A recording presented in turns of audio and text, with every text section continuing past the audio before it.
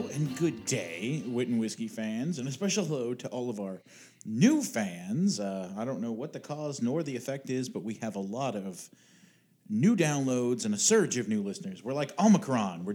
We're annoying and we're having a surge. I love it. There you go. I like that one. My name is Mark Rossetti Jr., here as always with the... I don't know. You disagree with me a lot, so I guess you'd be Fauci. If I'm Omicron, you'd be Fauci. DJ Gagnon, how you doing, buddy? I'm doing pretty good, buddy. How you been? I can't really complain. I mean, this week was a big milestone. I paid off my student loans this week. Whoa, that's so good. I think we did it like 2020, but it feels so good when you do it, right? It feels so good, and I am not putting this on record to gloat or to do anything. I just want it actually on record that for a brief period in time, I am actually debt-free because I'm probably going to go out and take out a car loan at some point. Of course you are. So this will serve as record that there was one point in my 35-year life where I was briefly debt-free. But I mean, that was the big thing there. I don't think I had the Switch last time we recorded, did I? Oh my God. Fans, it happened. Mark Rossetti got a Switch. What is the line in The Godfather? I have a sentimental weakness for my children.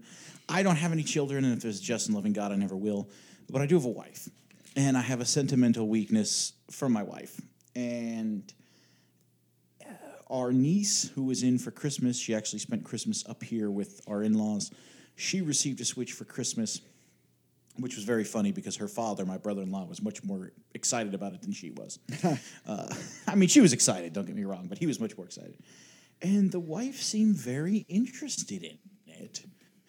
And, you know, I said to her, hey, do you want one? And she kind of rolled her eyes and said, oh, no, you know, Pete says you can't get any of them. They're all out of sold. I said, no, they're sold out of stores. I said, you can get one online. You're just going to pay a little bit of a surcharge. And we did, and so we have one now. I bought it mostly for her, although I play it. I'm not going to sit here and say I don't play it. Of course you do. It's interesting, and I have to say, just briefly, without us derailing everything completely, because I know at some point DJ wants to do a victory lap and do an episode solely on the Switch. But I have to say, the thing that I've been most surprised about is actually two things. Number one, how much I actually play it undocked. Yeah. I once famously said that it would never see the outside of the dock. That's not true at all. It's not, and I don't know why, and it's kind of weird. But number two, I'm really enjoying Smash Brothers. It's so good. Well, what's interesting about it for me, now I've played pretty much every Smash Brothers. I've enjoyed them. They're fine games. But to me, they're a party game. You have people come over, you have a couple drinks, you play Smash Brothers. It is what it is. But this one is such a love letter to video games, like as a genre, as an art form. There are tropes and references inside, I mean, between the characters and the assist trophies and the music and the levels and everything. I mean, I was playing it today. There's a fucking Fatal Frame reference. Yeah. Like 3 people played that game. 2 of them are dead. So it's, I've been really, really enjoying that, which was very surprising to me. Also, it was very surprising the wife does not like Animal Crossing. She finds its open nature kind of dumb, in her words. She's like, well, what do you do now? Well, whatever you want. That game really opens up when you can start terraforming.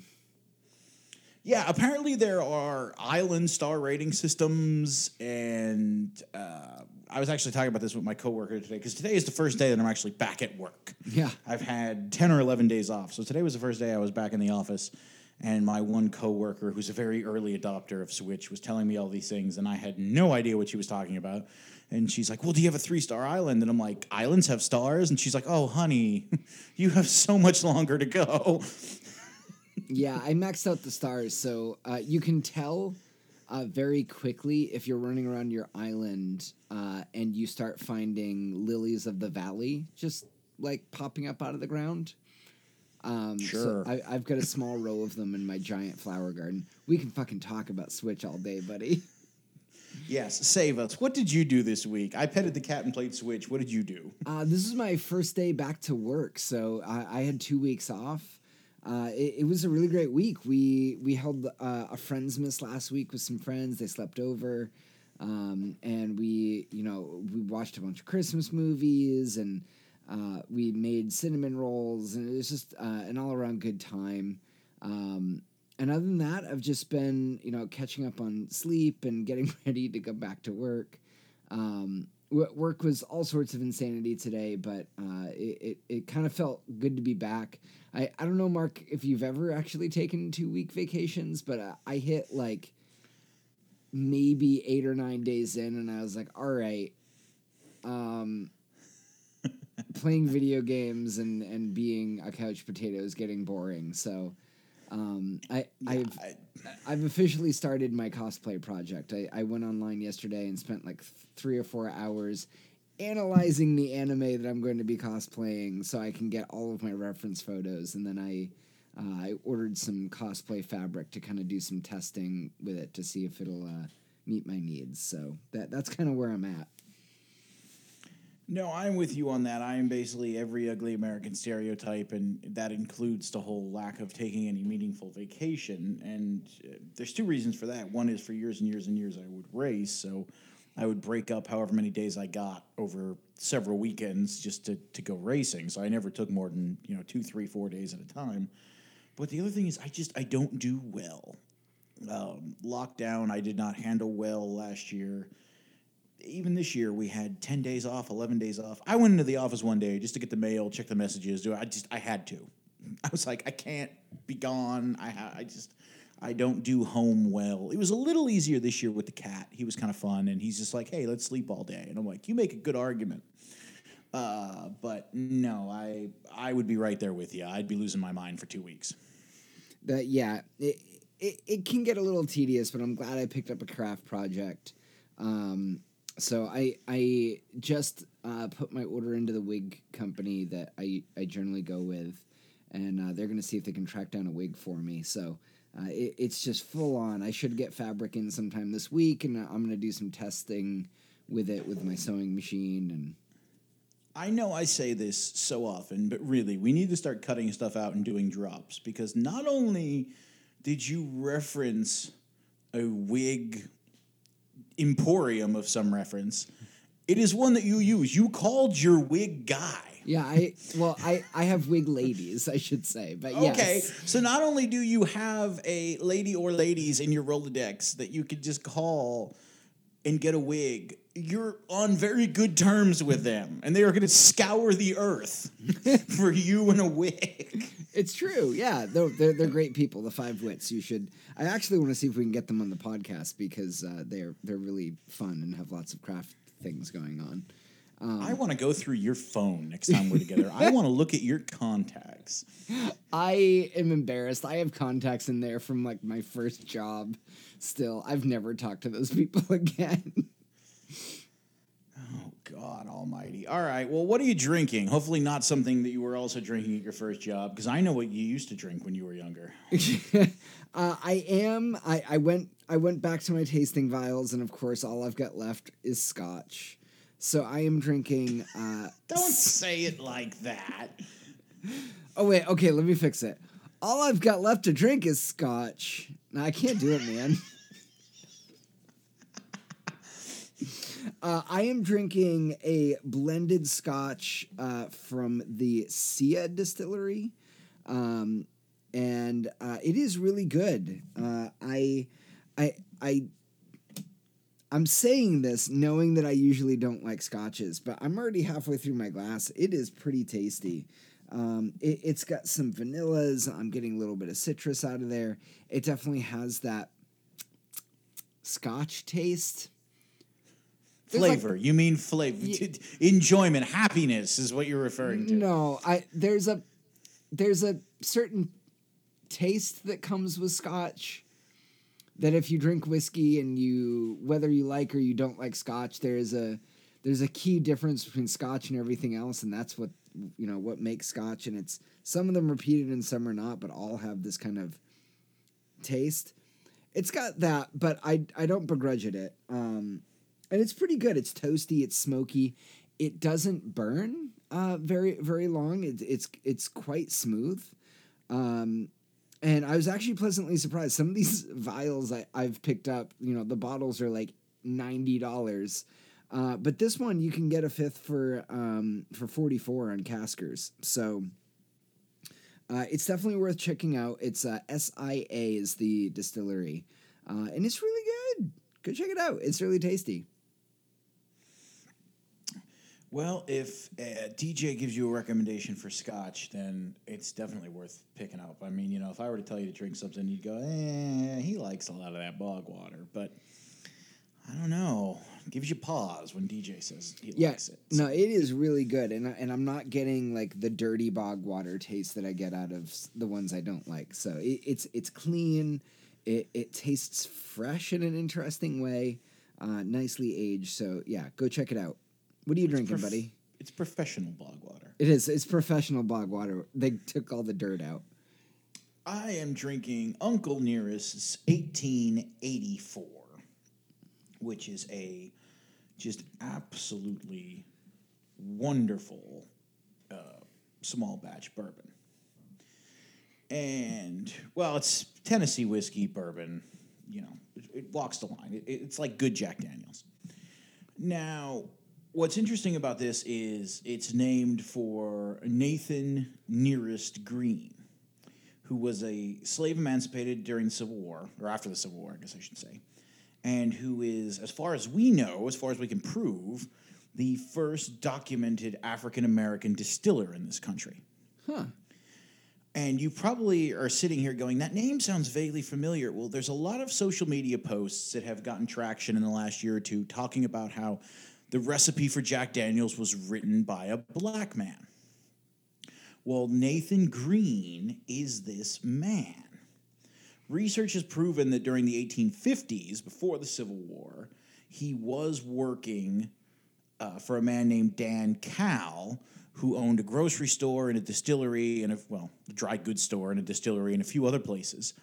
Jack Daniels worked as an errand boy in the dry goods store, and Nathan Green was the distiller for Mr. Call. And there is evidence that Nathan may have taught Jack Daniels distilling. Now, we can't prove that he wrote the recipe for Old Number 7 and blah, blah, blah, but there are connections. The two of them definitely knew each other. They definitely worked together. So that's probably where you've heard the name. Now, Nearest's own brand, his own label, declares it to be the smoothest whiskey in all of Tennessee. And let me tell you, that's a pretty goddamn true statement. This is good shit. They claim that it is barrel-aged for 7 years, although, interestingly enough, you have to go on their website to find that. The bottle carries no age statement itself, for what it's worth. It is 93 proof, and it has a darker color, which usually means they used used barrel. They didn't use fresh barrels. But no other part of that. You don't get any leftover flavors. You don't get any more remnants. It's smooth from basically the beginning to the end. It's almost creamy in the beginning. You get like a little bit of sweetness on top. You get some of your wheat and some of the other flavors, and then you get almost like a candied corn. Not like the candy corn, the Halloween candy, but like almost like if you took corn and like candied it, like you'd candy bacon. That's the best way I could describe the note. And then it, sort of smooths out, and you get some wood and some smoke from the barrel, and then you get a nice burn. The old man was actually with me when I bought this last week. And before we even got home, he was like, open that bottle, open that bottle, open that bottle. And so I poured his 2 glasses, and of course he was immediately going to shoot it. And I said, goddamn, I just paid $65 for this bottle. I paid $60, but it was a $5 off sale. $64.99 in Pennsylvania. I said, you're going to sip that a little bit before you shoot it. And he was like, oh, that's smooth. And then he sat there and went, ooh, and it's still burning.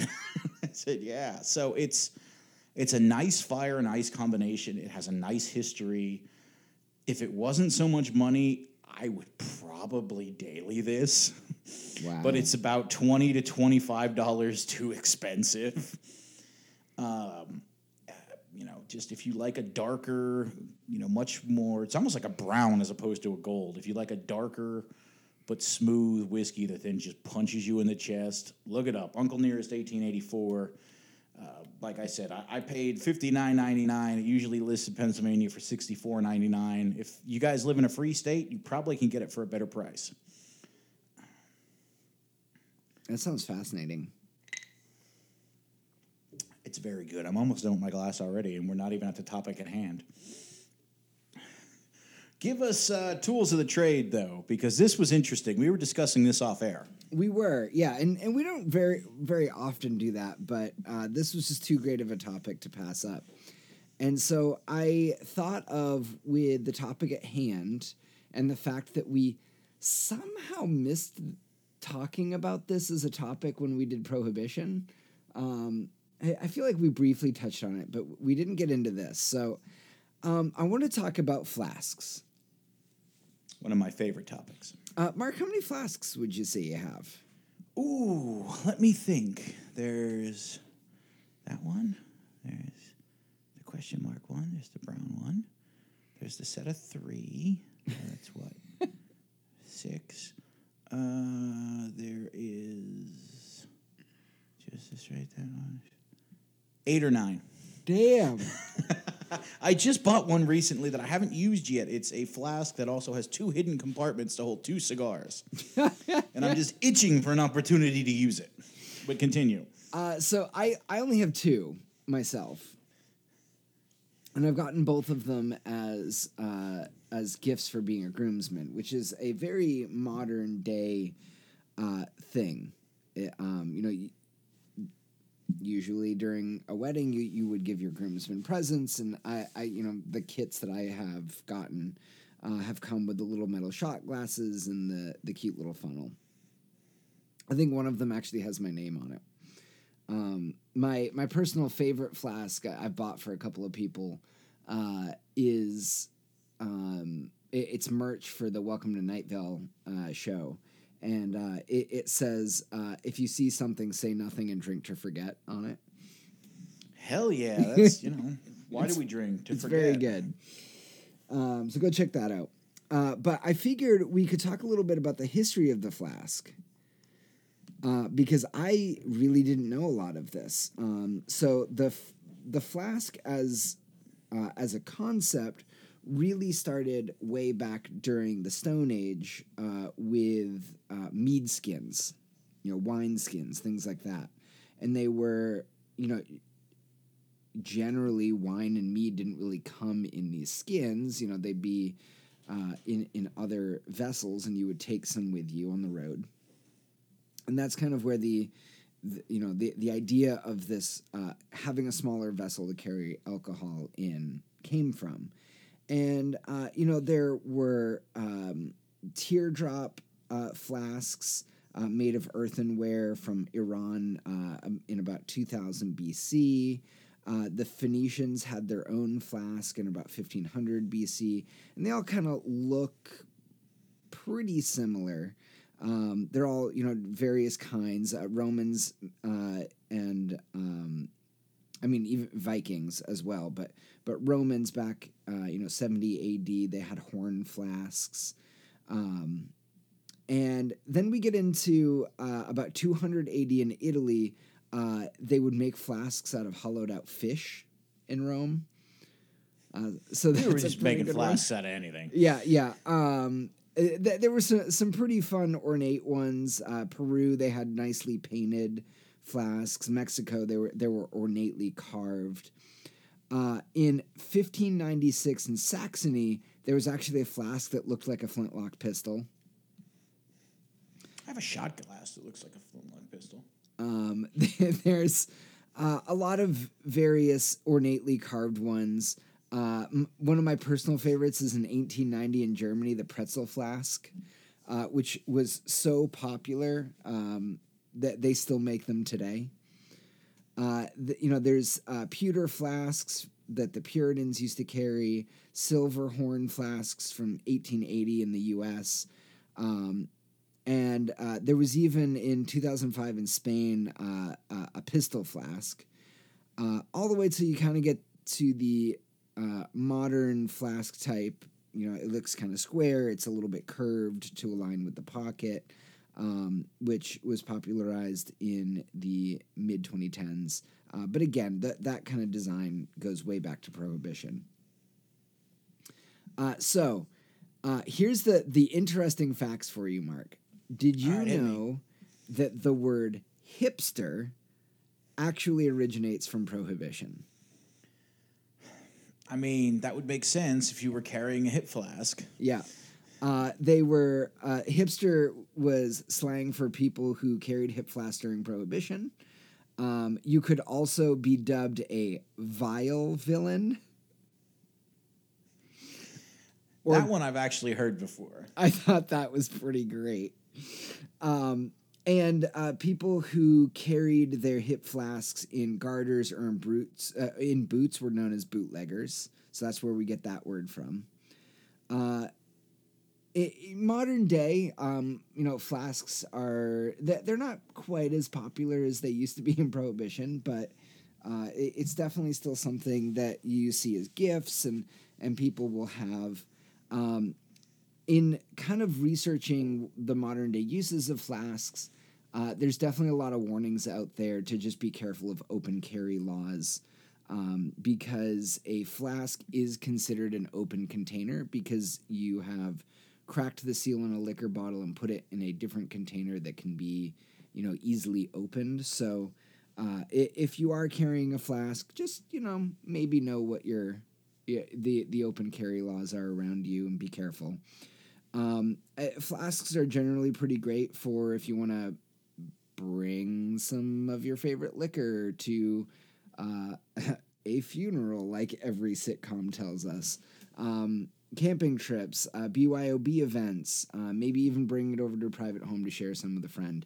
So just if you're going to be carrying a flask, I'll just turn my nose the other way. I won't look. It's fine. But maybe... Bring enough to share. That's flask etiquette. We're talking etiquette on this episode. Yeah, That's bring flask enough etiquette. to share. Yeah. A good-sized flask will carry about 8 ounces of liquor, so that's a good kind of measure of, what you might want to bring with you. What do you got for whiskey news, buddy? Well, I just have to say, again, for the record, while you were talking, I was... doing the math again in my head, and I realized I had forgot one. So I have 9 or 10 flasks. I have a very thin, it's called a cigar flask, and it looks like a metal tube you'd hold a cigar in. It only holds 3 ounces, but you could put it in your cigar case, and nobody's none the wiser. That's awesome. I forgot about that. All right, so what I have for whiskey news, again, more bullshit. And this is more bullshit that I was not familiar with. I understand that, people like to tell me that I am out of touch, that I am a man that, was born 50 years too late, yada, yada, yada. But have you heard of this abomination? I'm going to go into the Avernus lefty voice here, boy. Have you heard of this? I just read what the topic is. Have you heard of this abomination that they are apparently trying to foster upon us that they call dry January? I have actually heard of this, yes. I have legitimately not heard of this until, when are we recording this? Tuesday? Sunday was when I first heard about this.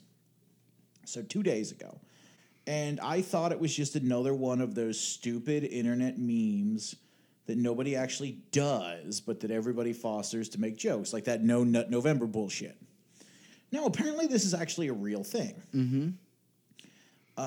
And, it started in 2012, so it's been going on for 10 years. And it was started by the English. I mean, England's been going downhill since Margaret Thatcher died. It was started by the English, and basically they claim that there's all these, wonderful health benefits to not drinking, and it's all bullshit. But when you read more of this, it really sounds like that, at least in England, perhaps, major alcoholism is an issue, and that this is just a way to wean people because you need to tell yourself that enough booze is enough and you won't be missing it at all. This was one of the participants that Rick Gosser wrote on Facebook. Oh, God help us. And so according to this is one of the people from Health Something UK, whatever the fuck the thing is. Alcohol Change UK, which is a British charity. And so the guy who runs this says, it's kind of a self-diagnosis on how important alcohol really is to you. Can you go a week or can you go a month without any alcohol? And if you can't, why not? What is it that's driving your need for alcohol? Dry January allows people to sample sobriety without being overwhelmed by the concept of skipping alcohol forever. Now, I'm just going to say this. I know that they say in AA, which is a wonderful program, I'm not taking anything away from it, they say admitting it's the first step towards, recovery. But being an adult means certain things. Being an adult, having adult problems, means you can go out and you could buy alcohol. And if you sit down and you decide that you need to do something and you feel you're drinking too much and you want to take care of that, that's wonderful. That's a very important thing. And I wish you nothing but the best for that. And you should be given all the help you can. But I don't understand this whole thing of, well, everybody should just take a month off, because it controls you otherwise. No. I eat fucking cereal 3 times a week. Do I have to take a month off of that? I mean, wait. I don't understand this logic. And alcohol's not the only thing to do it. This is just the most recent one that I've seen it. But it's like, oh, well, if you can't let go, it controls you. No, motherfucker. It makes me happy. I've come to this point in my life, both age-wise, experience-wise, and financially, where I can go to the store and I could drop $65 on a bottle of whiskey, and I'm going to fucking drink it. I didn't buy it to put it on a shelf. Which is another thing I want to do an episode on. Whiskey collectors. I can't get into that. I have to drink it. So that's that. It's all nonsense. But as part of this, DJ's favorite rye brand that he wasted all of our season 2 budget on, Whistle Pig, is releasing a 6-year age statement rye with no alcohol. Yeah. The Devil's Slide Rye. And I actually kind of like what they're doing. They're kind of doing this tongue-in-cheek. They're releasing it solely for January due to this insane dry January movement, and they're tying it into, of course, the fact that a lot of bars and restaurants still have not recovered from the lockdowns and everything with COVID, or they've closed outright.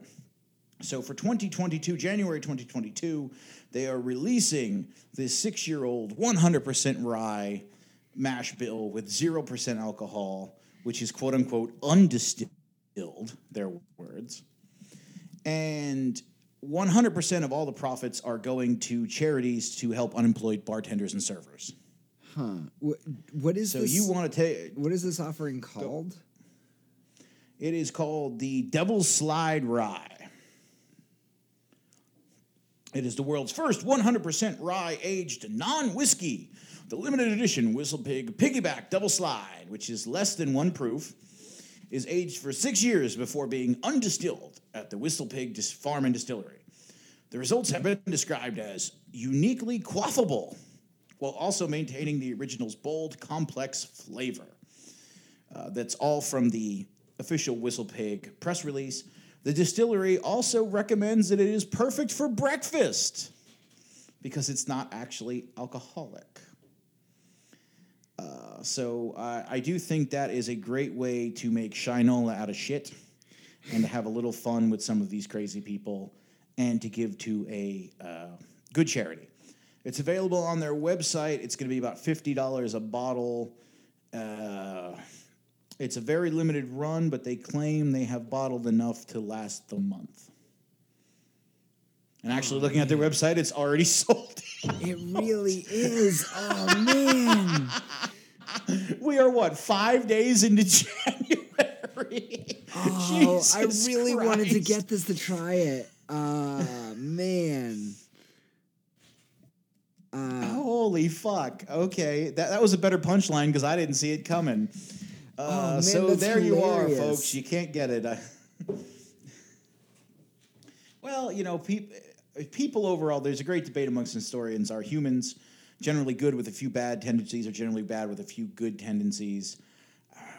People like to support charity, whether it be in America, whether it be in Western Europe, whether it be in Asia, etc. People generally like to support charities if they can, and you get something neat out of it. So, yeah, there you go. You know what? I'll make the appeal here. I'm not above this. If y'all find a bottle of this Devil's Slide, let us know. We'd love to get our hands on a bottle so we can review it in dry January. You know, we've got probably 3 more episodes in this month, so let's see if we can make this happen.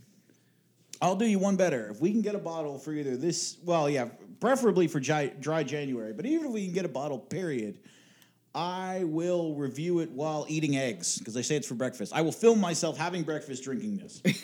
I love that. I'll one-up it even more. That's fantastic. That was a great whiskey news, man. Well, and it just started in this rabbit hole on Sunday that I heard this thing, and I was like, that isn't real. And then one thing led to another, and then Whistlepig was like, hey, but look. So here we go. I think, to be fair to dry January, the way you and I drink is very different than the way people who maybe need dry January drink, right? Like, well, that's fair, but that's not the way they're marketing it. Yeah, they're not marketing it so much as like a legitimate treatment for a condition. They're marketing it as sort of like yoga, like, oh, you'll sleep better at night and you'll find that you save a lot of money. Like, no. You know, like, no. Is that a thing? Because I'm going to be honest, like, alcohol makes me sleepy. I don't sleep as well, like, if I haven't been drinking. I don't drink to fall asleep, but, like, that's bullshit. There was a whole interview with that alcohol change person, and he was talking about all the benefits of skipping a month. And so a lot of that I thought was bullshit. And then a lot of it was, again, the way he was trying to phrase it, he was basically like, you know, you drink too much. Like, if you stop drinking, it's great for this and this and this. And if you're a woman. Ooh. And basically, like, they were trying to say, and they're right, that due to anatomy and biology and things, men and women metastasize alcohol very differently. That wasn't the way he was phrasing it. No, that's super... I mean... That's like bar training 101, is that, you know, women and men deal with alcohol differently, and that they give you some, like, indicators to look out for as a bartender. But, like, there's a, like, also everybody's physiology is different. So, like, hey, maybe just don't be sexist. And, you know, they claim that alcohol increases the risk of cancer for the mouth, the throat, the esophagus. I've never heard of any of that. The liver, sure, I could believe that. The colon, sure, whatever. I mean, I'm getting throat cancer anyway. I smoke a pipe. But, you know, it's just, here's the thing. You will, if you participate in dry January, you will find that you have ditched the hangover, you have reduced your waistline, and you will save some serious money, all within the confines of giving up alcohol for 31 days. I drink probably between 2 and 4 drinks a week, just based on, like, cocktail experiments and this podcast. And I've had 2 hangovers in my entire life. So I think I witnessed one of them. You did. And even then, I mean, that was a really good donut, man. So here is their opening quote to this interview. A lack of liquor can do your body good, especially after a spike in drinking during the coronavirus, and especially if you're a woman. Oh, that is how they open this interview. That's so bad. And again, I am not your typical, you know, Twitter lefty. I'm not what they would call a social justice warrior by any stretch of the imagination. But if you're going to open an interview like that, I am immediately disregarding everything else you could say. You could be handing out $100 bills in the middle of that. I ain't listening. No. Well, anywho, let's move right into our topic. Yes, because it involves etiquette. It really does. So today we're talking about bar etiquette, which I took a fuck ton of notes on because I'm really fascinated by... we're going to have to turn this into a series, Mark, because one of the things I am utterly fascinated with is the concept of a social contract. Yes, I always enjoyed the idea of unwritten rules. I hate golf. I'm not good at it. I don't get it. It's very slow. It's very plodding.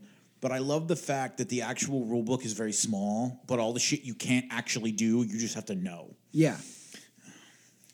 So I figured we could start. I've got 4 sections here. And I figured Yeah, I know, and they're about a page and a half each. Yeah, I know. So we've got 4 different topics for bar etiquette we're going to cover. We're going to talk about ordering drinks. We're going to talk about paying for your drinks. We're going to talk about tipping, and we're going to talk about general like behavior. And I figure we could start with ordering drinks because this is kind of the order in which you're going to need to know these things, and we'll kind of tie it up with some general don't be a dick behavior at the end. Yeah, and it goes without saying, but unless we state otherwise, and we'll repeat this probably a few times, but the vast majority of these are it's busy.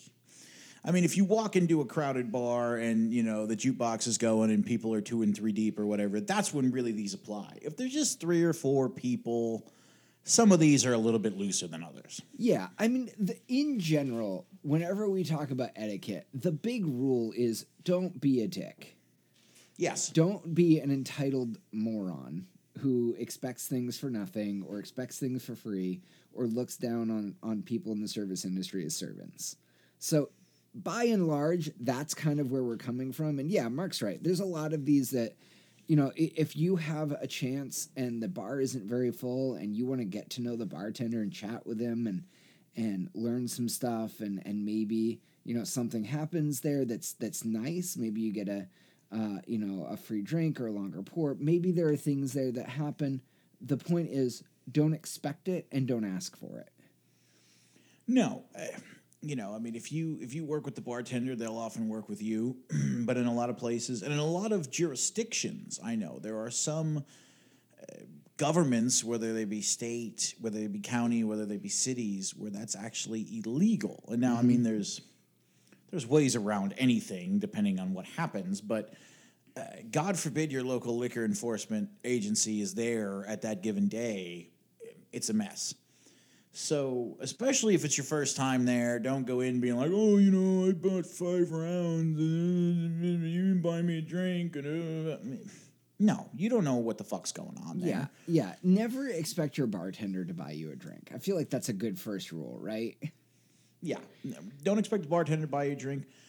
Don't expect the owner to buy you a drink. I mean, just because the owner is there, just because, he comes over or she comes over and introduces themselves to you, that doesn't mean anything. That's just they want to see how you're enjoying it. They want to see, they want real-time feedback for their establishment. They're not trying to become best friends with you. Not the first time, anyway. I mean, if you keep coming back, maybe. I mean, can we just make it the Karen rule of any etiquette episode? No one gives a shit if you know the owner. No. So, the first, kind of going down my list, and I don't have these in a particular order, but generally the first rule when you order a drink is know what you're going to order before you get the bartender's attention, and especially if the bar is busy, have some go-to drinks you can order if the bar is busy. Know if you like an old-fashioned. Know, a wine or two that you don't mind drinking. Know a beer that you could grab if it's on tap. Bars get busy in cycles, and if you have to order a drink quickly and then kind of wait on your preferred drink, that's okay. You're probably going to be there a little while. Yeah,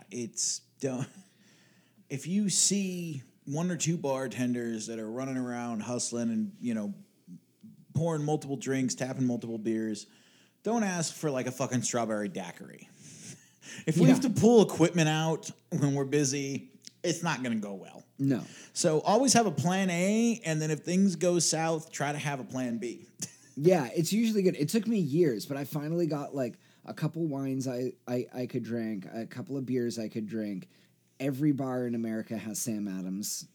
I've yet to meet one. I've been to many different parts of the country. Everybody has Sam Adams. So I can always get a drink. I can always get a beer I can drink.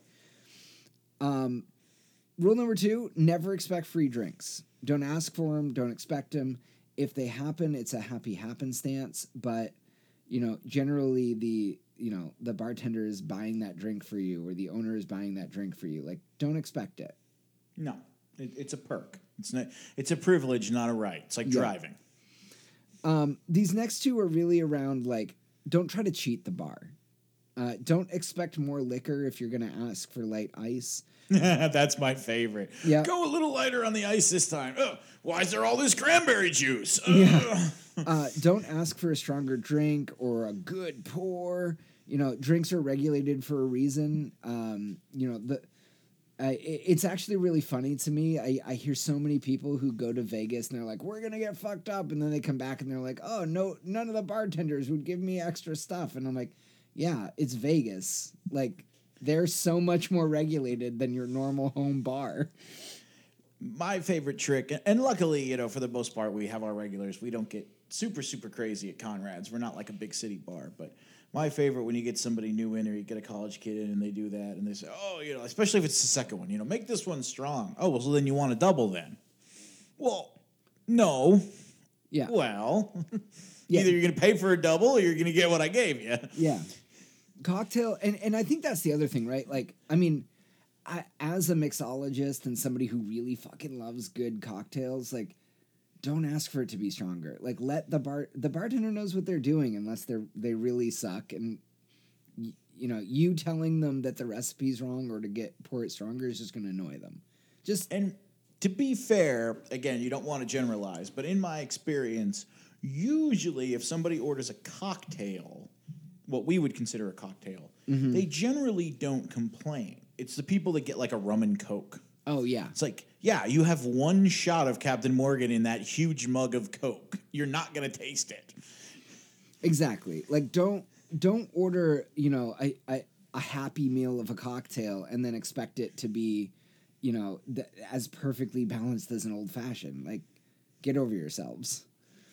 My fifth rule here is shots serve a very specific purpose, and it's to get drunk. So, like, if that's what you're there for, that's fine. Bars are relatively safe spaces for that. But don't push them on people. Even people that you go to the bars with, some people might just not be comfortable getting drunk the way you are. So, like, just recognize that if you're a shots person, that's cool. But don't be aggressive about it. Don't be a shithead. I agree with that 100%. I will add that there is, from what I've seen, a sort of happy medium. I've noticed people are more inclined to take you up on the offer at least once. Yeah. If you let them pick their own. 100%. That's a really good point. If you're just ordering a round of whatever the fuck you want, chances are no one's going to go with you. But if I were to say to you, hey, DJ, what do you want a shot of? Then it's a different story. Generally, not always. Yeah, because then I get to go, well, thanks for asking. Yeah, I'll do a shot with you. Give me some Jameson. Something like that. Yeah, exactly.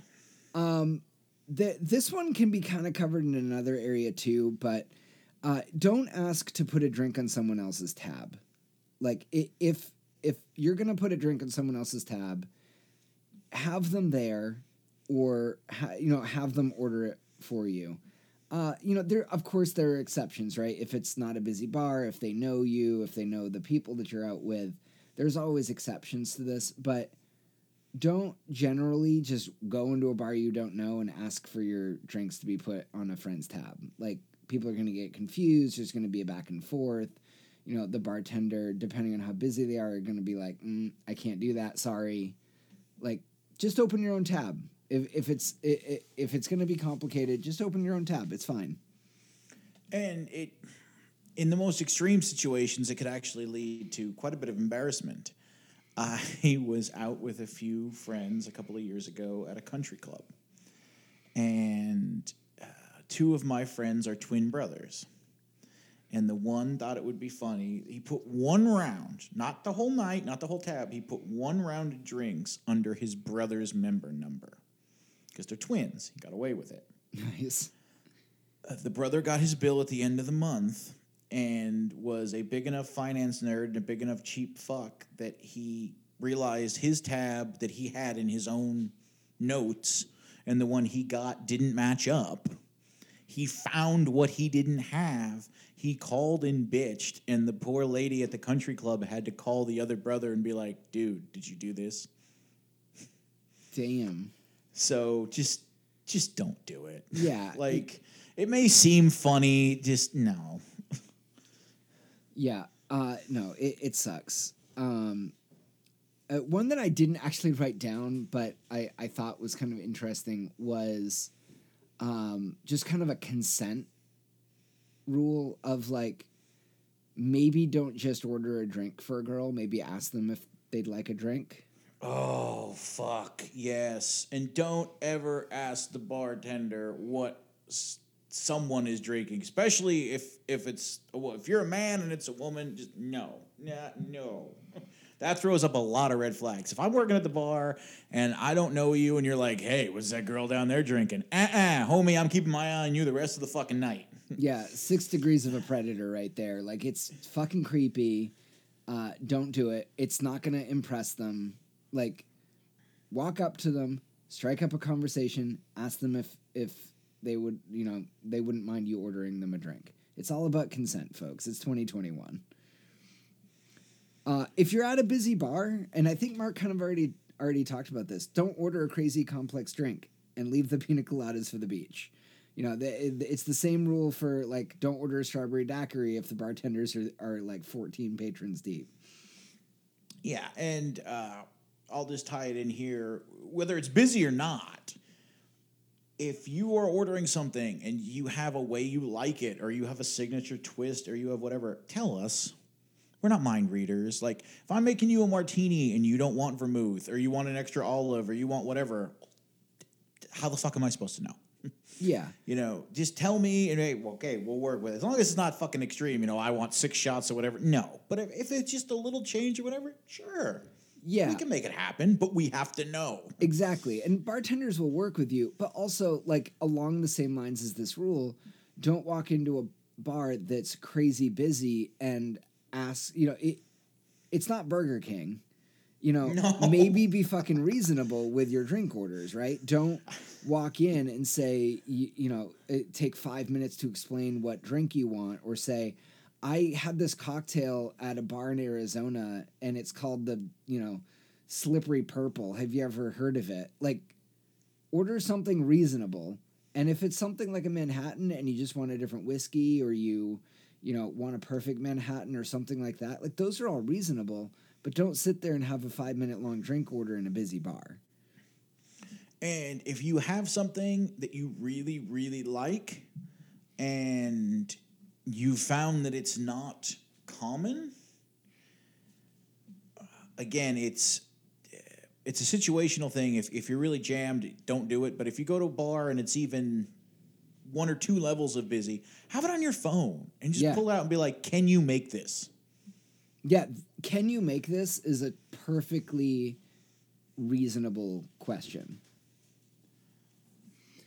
My last one here is, when possible, asking the bartender for a recommendation is encouraged, and you might actually find a new favorite drink. Hell yes. Can't tell you how many times I've done this. And again, this rule is be reasonable, read the room, right? Like, if they're 14 people deep, don't go, what's your favorite drink? Let's talk about that. But it's also okay to, read the room and say, hey, bartender, I like whiskey. Can you surprise me?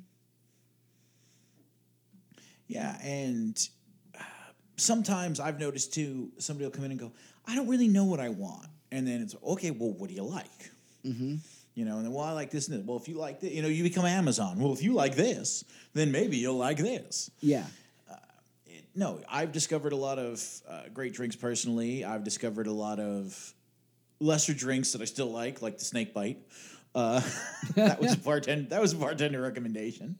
I don't want anything sweet. Okay, here you go. This is as far from sweet as you're going to get, and it was. So yeah, don't be afraid. Again, like DJ said, read the room a little bit, but bartenders like talking shop in 80 to 90% of the case. If it's a normal day, almost every bartender likes talking bar stuff. Yeah. So we're on to our next category, which is paying for your drinks. Oh boy. Which is important. They are. So there's basically a few different ways to do this, right? There's tabs, there's paying with cash, there's some combination thereof. If you're going to pay with cash and you're paying drink to drink, when they go to grab your drink, get your money ready. Don't make them wait for you to pull out your wallet. Because, again, you're going to slow down the bar. You're going to make things complicated. You might cause them to slip up and make some mistakes. Just be ready with it. And if you're going to pay with cash, get enough cash. Yeah, and don't be if it's in a place where it's legal. Because again, I recently discovered some places it's not legal. But if it's in a place where it's legal, just have your money on the bar. Nobody's gonna fucking steal it. Yeah. Like, I remember when I was a kid, and I actually was technically underage, and I started going to bars, I was like, people just leave their money out? What? Yeah. No, yeah, it's that never happens. Like, now, this next one I think might be a little contentious, but I found this online. I think I kind of agree with it, but Mark, I want you to talk me out of it. Don't pay or tip with coins. well, now I think I see what the person who wrote this online was going for. Mm-hmm. Let's say you roll up to a bar and you're buying an $8 drink, a $9 drink, martini or something that's on special. Don't pull out a roll of quarters. Yeah. No, you're going to get shot. That sucks. But I will say, at least at the bar I work at, a lot of our, especially shots, end in a quarter. They're either $2.50 or they're $2.75 or something. And if we're busy and we're moving a lot of money, exact change helps. So I don't agree with that on face value. I see what they were going for, but yeah, I don't. I definitely think it depends on the situation. I think the other thing that they said that I thought was really interesting is that don't use the tip jar to empty your pockets of coins. Well, yes. Nice round bills are much easier to break out for a tip at the end of the night than, shit, and we have 53 cents too. God damn it. So, just, again, same rule. Don't be a dick. If you're buying a couple of shots and you got $3.75, a few quarters in there is fine, but don't pull out the roll of quarters you got for laundry and start paying for your drinks with it. Tabs. Oh, tabs, Mark. It took me forever to figure out tabs at bars. I don't do it because I don't trust myself. If it's one of those nights, I don't trust myself. Yeah. When the tabs come out, it's not a good thing sometimes. Yeah. So if you're going to open a tab, open it once and then settle things at the end of the night. Don't open it and then close it after a drink and then open it again and then close it and then open it again and close it.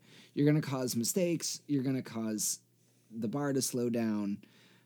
Just open the tab, open it once, and then settle it up at the end of the night. If maybe you make a mistake and go, oh, crap, actually, we're going to be here a little bit longer, and you open the tab a second time, that's not too big of a deal.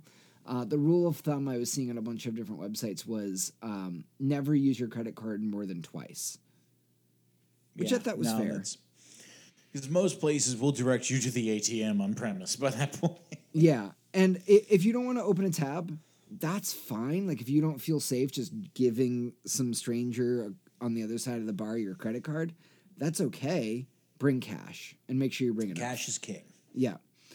And the other thing that I thought was really interesting, I never really thought of, was if you're in a bar restaurant, don't sit at the bar, have a couple of drinks, and then try to transfer your tab to the dinner table. Settle up at the bar and then go and dine and have, that tab that you settle. And that's generally because in terms of POS systems, even the best POS systems in the world have a hard time tracking when you leave the bar and go to your table. So, fun fact, we were actually talking about this at Conrad's over New Year's because they apparently are buying a new POS system. And my first lesson was it stands for point of sale. Mm-hmm. I come from a car background. POS is a piece of shit. So I got really excited when the owner came in and said, I bought a new POS. And I'm like, what did you buy? And then he pulled out this fucking Hewlett-Packard thing. And I'm like, I don't get it. And he had to explain it to me. But there are a few exceptions to this rule. This is another one I don't agree with 100%. Fair. I don't know. I assume you could do it everywhere, but I don't know. In Pennsylvania, you can actually eat at the bar. Yes, 100%. So if you eat at the bar, then obviously that rule doesn't apply. Of course. But in my experience, the POS, which still cracks me up saying that, but the terminal, let's say that, while it can be wonky, especially if you're busy, that isn't the biggest headache. The biggest headache in a lot of these places is the bar staff and the wait staff are separate. 100%, yeah. So your tip is really the issue because it won't get split between the two sides of the house. So while it is a good idea to close your tab, I think it has less to do with the terminal and more to do with make sure the bartender gets his cut before you go, or vice versa. Or if you're having dinner, don't just be like, oh, we're going to the bar, bring your bill over there. No. Yeah, it's a general good rule of thumb in a restaurant that happens to have a bar to just kind of consider them separate entities, even though they're in the same building, so that if you're eating at the bar or you're drinking at the bar, that is different than eating or drinking at one of the tables in the dining area. And it's not because like the food's any different or the drinks are going to be any different. It's just because they are different worlds and they have different people. Like there are different bussers, and we're going to talk about that in a bit. But like there are busboys that get tipped separately from the barbacks. So you people still use barbacks. Some people use barbacks. PA, that is going the way of the dodo, and it's not just my little podunk bar, but we'll get there. Yeah. I feel like I don't see barbacks very often, but it's in larger places that do a lot of business. I mean, hell, COVID may have killed the barback, to be honest. COVID may have killed the barback. Before we move on from paying, though, I have one other one that isn't on your list. Hell yeah. And I guess this could be more behavior, too, but it goes under paying. All right, let's say you and I are out together, as we're wont to do. Yes. Let's say that we're enjoying an evening of adult beverages, and you order, a beer or whatever, and the bartender comes over, and I want to pay for your beer. Okay, cool. You don't need to make a scene about it. And likewise, if there's multiple people that want to argue, like, let's say I want to pay for your beer, and you're like, no, you're not paying for my beer, and then the two of you start yelling at each other. Oh, Jesus. Don't do any of this. My rule as a bartender is whoever declares first pays. Some guy down the end of the bar fucking's like, I'm going to buy that guy a beer. As long as it's not a creepy guy hitting on a woman, if it's just a guy buying you a shot, fuck, I heard him first. I'm going over there. You two want to settle it, you settle it later. You're both adults. If two people somehow yell at the same time, whoever's closer. And I don't care. I owe him a shot. He bought one 2 weeks ago. Don't care. Figure it out. This comes up way more often than it should. Mm-hmm. Like this enforced nicety, this aggressive nicety. Just relax. At the end of the, yes, you should obviously reciprocate when somebody buys you a drink, but it doesn't have to be immediate. At the end of the day, everything will wash out. Yeah. It always does. I love that. That's a great etiquette rule. All right, we're rolling through. We're going right into tipping. Oh, boy. All of our European listeners can just tune out now. Yeah, so I feel like we should just kind of say that when we talk about tipping, we're specifically talking about the U.S. I'm sure there might be other areas of the world that have tipping as well. But in the UK, generally outside of the U.S., the whole industry is very skeptical of tipping. So if you're an American going to the UK or to Ireland or to Scotland and you try to tip, they're going to look at you a little weird. I recommend just kind of going out with some local people and asking them, like, what's the deal? This is the thing that we do in America. What do you guys do here? That's always the best way. Like, get your lead from the locals.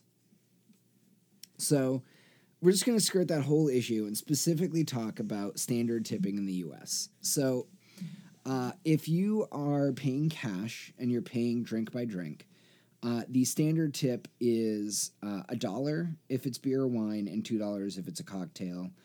That can go up or down depending on how busy things are. $1 should never go down. Always tip. Just always tip. I'm not going to argue that point. Just always tip. If you can't afford to tip, don't go out. So, if you are paying with a tab and you're kind of settling up at the end of the night, 20% is pretty standard. I know when I was a kid, it used to be like 15 to 18. Nowadays, I don't think anybody really talks about it any lower than 20, to be perfectly honest. So if, again, I'm going to take the real hard stance here. If you can't afford a 20% tip on top of your bar bill, then just drink at home. It's not worth it.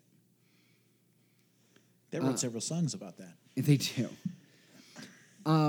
When you are at the bar, a big tip up front is never going to negate a busy bar. You're not going to get special service if you flash money around.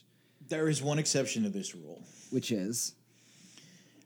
At least with me personally, if you throw me, not even necessarily a big tip, but a decent tip up front and say, remember what I'm drinking, chances are I'll remember what you're drinking. You may still have to wait, but you won't have to reorder. That's a good tip. And I've done that in the past, and it works. Like, I mean, don't be like obnoxious, but if you're at a wedding or something where the person's going to see a lot of people, you put a 10, you give the guy a 10 and say, remember what the fuck I'm drinking? Most of the time, he will or she will. Now, again, if it's a crazy busy bar, maybe don't expect it, but that might be a cool thing to try out. So the refusing to tip, or tipping less because you don't like the bartender, or tipping less because you don't feel like you got the service you deserve. It's entitled nonsense, and don't do it. Because the tips that the bartenders make, they don't just go out to the bartenders. You know, if you eat at the bar, there might be some bar servers. They get tipped out of that as well. If there are barbacks get tipped out of the bar tips. So just keep that in mind, that, you know, tips are important in the U.S. And don't be shitty about it. You know, they aren't your servants. No, and, you know, it's like anything else that's good. You know, much like the racing world where I come from, it takes a team. There are almost no organizations that are a one-man show. Yeah. And then the worst one I've ever seen, and I feel like this was a flex that very quickly was identified as toxic, but there was a tactic for a while of putting what you thought was going to be a good tip on the table, and anytime you didn't get the service you wanted, you took $1 off of it. Don't fucking do it. It sucks. It's the worst thing. It makes you just the worst person. See, this is one of those things that, you know, I think it's like one of those urban legends. I've read about this to a great extent, but I've never seen it, on either side of the bar. And I've been to a lot of bars as a customer, much less a bartender. And I've never actually seen somebody have the balls to do it. I did see it, and it definitely caused a young waitress at a TGI Fridays to burst into tears and run into the back. Oh, Jesus Christ. Don't do it. It's just the worst. And I'll throw this in there, even though it's not nearly as bad, but it segues. Don't do the other way. If your bartender's getting you a drink, and, you know, this is only if you have cash, if you're paying cash. If your bartender's getting you a drink and you have your cash on the bar, and he or she is taking the money out for the drink, don't say take $1 for yourself. That's fucking hard when you're busy to do extra math. Yeah. Just keep tabs of your bill and put the fucking tip on the end when you're done at the end of the night. Yeah, be reasonable about it. And then the other one that I thought was just kind of ludicrous was don't worry, man, I'm going to take care of you. Like, don't be a dick. Don't make a big deal out of tipping. Like, just fucking tip. U.S. bartenders, we as a society, whether you agree with it or not, they need tips in order to make a living wage. So don't be a dick about it. This is their job. I'll say this and we'll move on from tipping because I know we're running along. Margaret Thatcher, this is the second fucking mention of Margaret Thatcher on this episode. What the fuck? That wasn't planned. But Margaret Thatcher had a great line I loved. She used to say that being in power is like being a lady. If you have to say you are, you aren't. In my personal experience, everyone that says, oh, don't worry, I'm going to take care of you, they don't leave shit. Jesus. The last person that I heard that from was about 2 to 3 weeks before Christmas. I got a whopping $1.25, all in quarters. Well, hey, he paid with coins and tipped shittily. So, but we'll leave it at that. All right, so behavior. Number one rule, be patient. Bars are busy places. You could be drinking at home. Instead, you're out and somebody's making drinks for you. Don't be a dick. Don't snap, wave, shout, whistle. Bartenders aren't dogs. The occasional, I don't know if I totally agree with the wave. I feel like if you're really aggressively waving to get their attention, yeah, that's dickish. But if you just kind of raise your hand to indicate you need them, I feel like that's not too bad. What do you think? Yeah, no, I mean, definitely don't snap, definitely don't fucking whistle. I am not opposed to a wave or holding your glass up, especially if I'm down the other end of the bar. I'm not even opposed to you not shouting, but, say my name or say, hey, or bartender or whatever. Years of racing have destroyed my hearing. The bar could be pretty big. I could be down the other end. I might not see you. I might not hear you. The thing that annoys me more than doing the action is the instantaneous action. Yeah. Like if you literally are physically finishing your drink with one hand and waving like an idiot with the other, like you haven't been waiting. It's like you just had your drink. That pisses me off more than the action itself. Yeah, it's actually not that hard to get a bartender's attention. Just look him in the eyes, raise your glass, smile. That's all you really need most of the time. All right, so the next one is play nice with others, which I just thought was kind of a really cute, like, kindergarten rule that can be applied to the bar. Like, be aware of how your behavior is affecting other people. It's not your house, and people deserve respect. It's a nice, easy rule. And I mean, a lot of it too is reading the room. It could be, whether you're the guy making the crash jokes, whether you're, the person that wants to watch a dog show at a sports bar, or even something as minor as don't play the same fucking song over and over and over again on the jukebox. I'm going to let you people in on a little secret. These new wireless jukeboxes that you can use the app for and that are hooked up to the internet and everything, they have remotes. We can skip songs. And you don't get your money back. I will say, if you happen to have a friend who is a bartender who happens to work at one of these bars with one of these jukeboxes, and if you happen to wait until there's a big sporting event and then very loudly play the Pokemon theme song, it's fucking hilarious.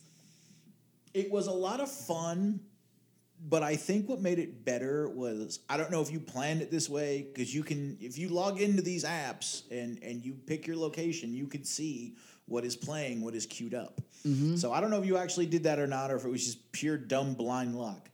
It had played after like one or two normal songs. So the jukebox was going, and then all of a sudden it was the Pokemon theme, and you just see all these crotchety old men look around like, who the fuck played this? And you get a text from Mark that says, fuck you, man. Well, and it was glorious because once I figured it out, we were texting back and forth. I told them what happened, and they're like, wait, your friend's in New Hampshire and he could do that here? And I was like, yeah, he's fucking with me. And he's like, then they all thought it was the greatest thing in the world. They thought it was fucking hysterical. Yeah. They're like, oh, that's great. We almost killed you. Then they thought it was the funniest fucking thing on earth. But, no, it's just, I don't know. Don't play. If it's fucking, 12:30, 1 o'clock, it's almost closing time. Don't play the 17.5-minute version of In-A-Gadda-Da-Vida or something equally long, like, Meatloaf's Bat Out of Hell or something. Or read the room. Or closing time. Every bartender. We actually like that. Well, no, closing time. I don't know if that's in the jukebox, but we were very fond of the song "Get the Fuck Out," Nice. which is basically a song about closing time, and that's good for a laugh. But yeah, I mean, just basic bar etiquette. Just know the people around you. So this one, I think Mark is going to disagree with me on, but I think we're going to arrive at the same conclusion. Charge your phone at home, or bring an external charger. Don't ask the bartender to charge your phone.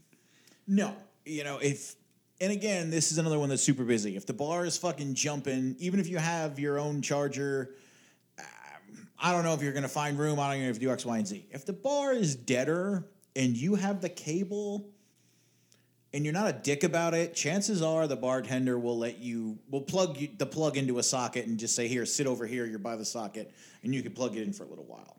No guarantees. Don't expect it, but as long as you're not a gaping asshole about it, and as long as people aren't hanging from the ceiling, I've seen it. I've been on both ends of the bar for that. Yeah. But again, remember that at the end of the night when you're tipping.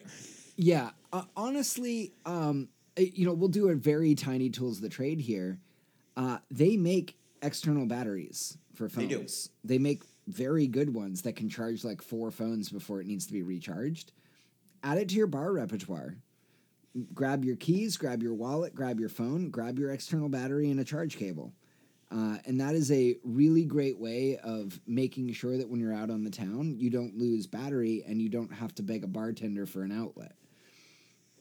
And if you're a member of a club, and I don't mean like a country club or anything, but if you're a member of like a VFW or a Legion or something, ask your bartender if they have one. At Conrad's, we actually have it's like an 8 USB phone charging block and a big Tupperware container full of cords. I mean, almost nobody uses it, but it is actually one of your perks as a member.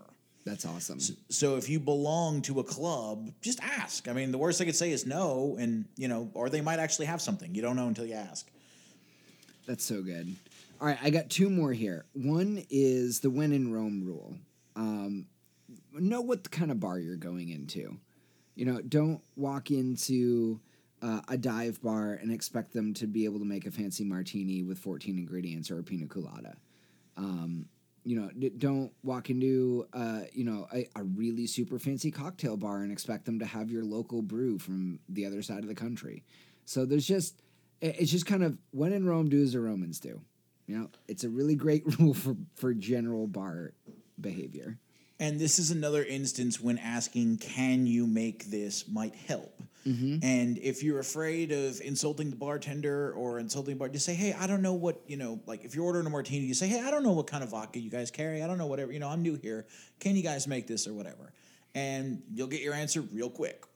If they look at you like you got steam and turds hanging from your mouth, chances are you should order a beer. Yeah, exactly. And then the last rule is tip well and don't be a dick. Bartenders and servers aren't your servants. You don't need to be out and about, and there's no line or tipping at home. So just remember that, you don't need to be there. We have a bit of a toxic consumer culture in the U.S., but these are, people's jobs. That doesn't mean that they are inferior to you and that they need to, go over backwards with every whim that you have.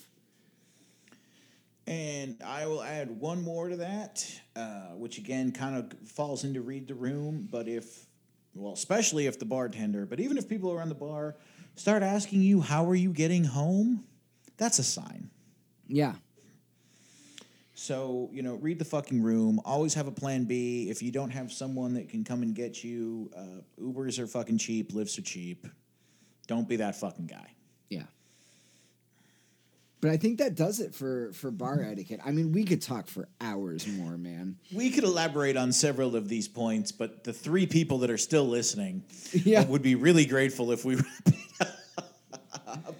Yeah, but we would love to hear your funny or embarrassing or cringeworthy bar stories. We're gonna put a post up with this episode on social media. Feel free to reply to that with any fun bar stories you might have. Feel free to email us at thewhitandwhiskeycast@gmail.com. There is an E in whiskey and no H in wit. Boom, got him. Yes. And we want to just thank you for listening. Thank you for being with us tonight. Thank you for hopefully subscribing on your podcatcher of choice. We're out there in all of the fun places: Spotify, Apple Podcasts, Podbean. Listen Notes is still mysteriously updating for us, which is always fun. We release right here into your ears, 8 a.m. on Friday morning, so we're right there for you now that we're all getting back to work after the holiday. Ooh. What are we doing next week, buddy? Oh wait, I actually think I know what we're doing next week. Go on. A certain writer and music aficionado is willing to come on and do an episode about Star Wars with us. Oh, good, because I have a bunch of microwave popcorn upstairs that I have just been dying to eat. And I'm going to need to get my popcorn ready, as the kids say when you two go at it with Star Wars. I can't wait. It'll be good timing with the release of the Book of Boba Fett on Disney+. Sure, that's a thing. It is, yeah. It's one of the new Star Wars shows. So, of course, we want to thank Nuno Henry Silva both for coming on next week and for our intro and outro music. I was going to say, fuck it. I'm just going to thank him next week. Yeah, right? We're going to make sure to send you to his SoundCloud in our show notes. I think I've been including a link to his latest book as well, so go check that out. And, oh, man. I can't believe this episode's over, man. It's the first episode of 2022. Yeah, this is what, the third calendar year for the Wit and Whiskey? We did 20, 21, 22 now? Yeah. Fucking A. Right? Oh, man. That's such a fun statistic, even though we haven't been doing this podcast for 2 years yet. No, but it's interesting the way things line up. I mean, I have only been at the museum where I work for 14 years now, almost 15 years now, but it's been across 3 decades. That's so cool. It's just kind of one of those fun numerology things. Well, yeah, we'll look forward to hearing from all of you about your cool bar etiquette stories. But until then, cheers. Salut.